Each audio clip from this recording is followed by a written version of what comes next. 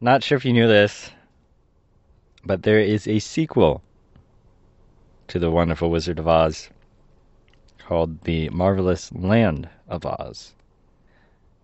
Now I know what you're thinking. We had just listened to The Wonderful Wizard of Oz, and for the most part, it wasn't a very good book. And I've not heard of the sequel, so it must be worse. Which is fair.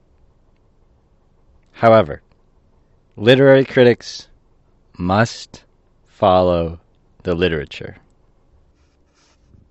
The Marvelous Land of Oz, being an account of the further adventures of the Scarecrow and Tin Woodman, and also the strange experiences of the highly magnified Wobblebug, Jack Pumpkinhead, and the animated Sawhorse and the Gump, the story being the sequel to The Lizard of Oz by L. Frank Baum.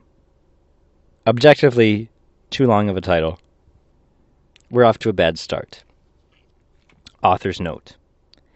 After the publication of The Wonderful Lizard of Oz, I began to receive letters from children telling me of their pleasure in reading the story and asking me to, quote, write something more, unquote, about the Scarecrow and the Tin Woodman. Notice they're like, hard pass on the lion.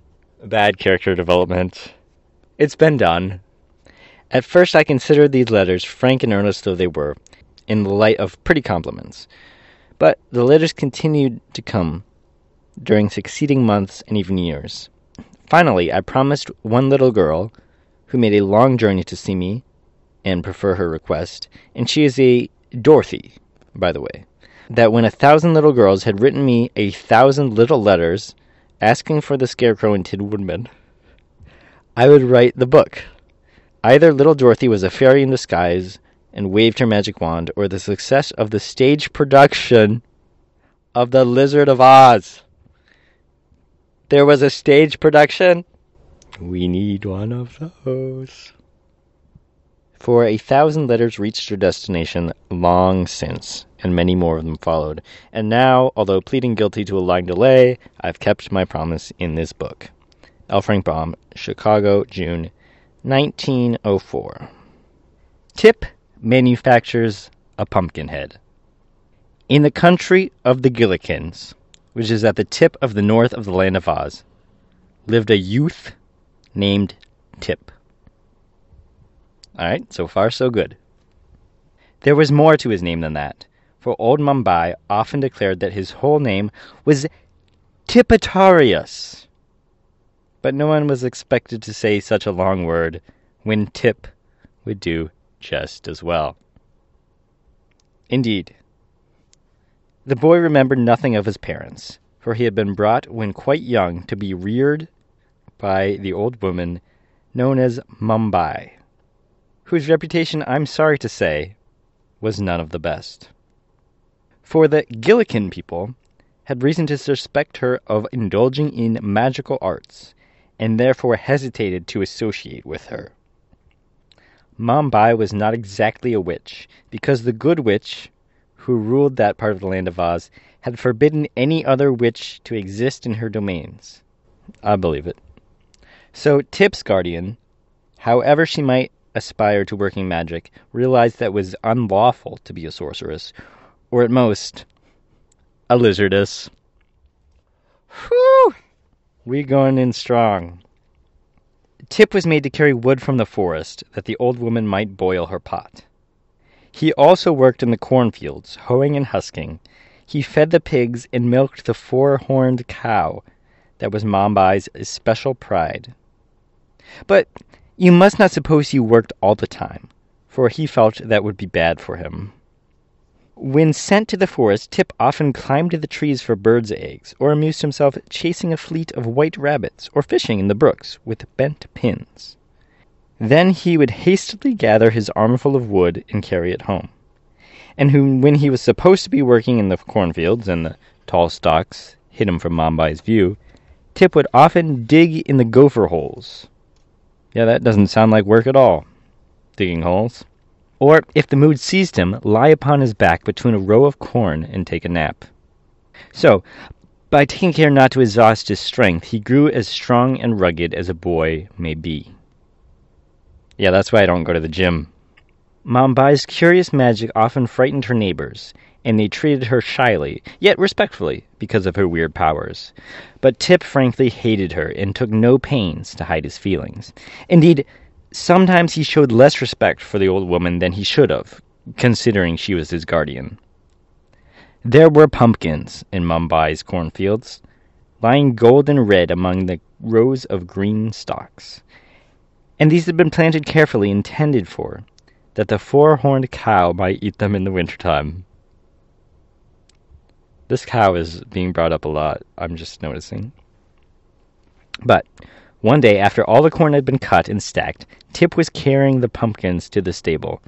He took notion to make a jack-lantern and try to give the old woman a fright with it. I think it's called a jack-o'-lantern, but fine. So, he selected a fine big pumpkin, one with a lustrous orange-red color, and began carving it. With the point of his knife, he made 2 round eyes, a 3-cornered nose, and a mouth shaped like a new moon. Isn't that nothing? Like, a full moon would make sense. A new moon is blank. Just when you're writing a story, do some research, is all I'm saying.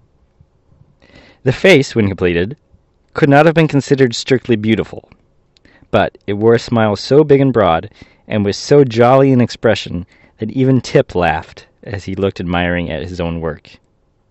The child had no playmates, so he did not know that boys often dig out the inside of a pumpkin jack, and in the space thus made a lighted candle to render the face more startling. But he conceived an idea of his own that would be quite as effective. He decided to manufacture... Okay, it's a child making a pumpkin. Let's not use the word manufacture. He decided to manufacture the form of a man who would wear this pumpkin head to stand it in place as old Mumbai would meet it face to face. Oh, I need a voice for Tip. And then, said Tip to himself with a laugh, she'll squeal louder than the brown pig does when I pull her tail, and shiver with fright worse than I did last year when I had the ague. AGUE? I don't know what that means. We're looking it up, because that's what literary geniuses do. Ague. It's a noun, it's archaic. It means malaria. Oh, that's dark. Okay, malaria or some other illness involving fever or shivering. He had plenty of time to accomplish this task, for Mumbai had gone to a village to buy groceries, she said, and it was a journey of at least 2 days. So, he took his axe to the forest, selected some stout, straight saplings, which he cut down and trimmed all of the twigs and leaves. From there he would make arms, legs, and feet of his man. For the body he stripped a sheet of thick bark around a big tree, in which much labor fashioned it into a cylinder of about the right size, pinning the edges together like wooden pegs. This is starting to get boring. Like, I'm thinking of the film Dorothy and the Cyclone. That's an image that's going to stay with us for the rest of our lives. This child making a pumpkin, take it or leave it. It doesn't have the same punch, you know? But it's fine. Then, whistling happily as he worked, he carefully jointed the limbs and fastened them to the body with pegs whittled into the shape with his knife. By the time this feat had been accomplished, it began to grow dark, and Tip remembered he must milk the cow and feed the pigs. So, he picked up his wooden man and carried it back to the house with him. During the evening, by the light of the fire in the kitchen, Tip carefully rounded out all the edges of the joints and smoothed out the rough places in a neat and workmanlike manner. Then he stood the figure up against the wall and admired it. It seemed remarkably tall, even for a full-grown man, but that was good in the small boy's eyes, and Tip did not object to the size of his creation. Next morning, when he looked at his work, Tip saw he had forgotten to give the dummy a neck, by which he might fasten the pumpkin head to his body.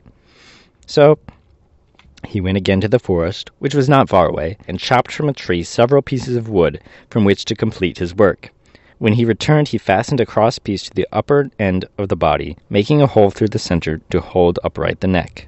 The bit of wood which formed the neck was also sharpened at the end, and when all was ready, Tip put the pumpkin head on, pressing it well down into the neck, and found that it fitted very well.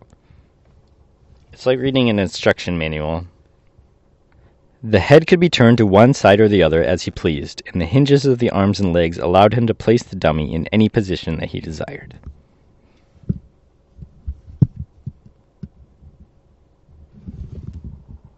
I was just checking that to make sure I was recording, because we're not doing this again. "Now that," declared Tip proudly, "is a very fine man, and it ought to frighten several screeches out of old Mumbai. But it would be much more lifelike if it were properly dressed. If it were properly dressed." To find clothing seemed no easy task, but Tip boldly ransacked the great chest in which Mumbai kept all her keepsakes and treasures. This actually sounds like a fairly easy task. And at the very bottom, he discovered some purple trousers, a red shirt, and a pink vest, which was dotted with white stripes.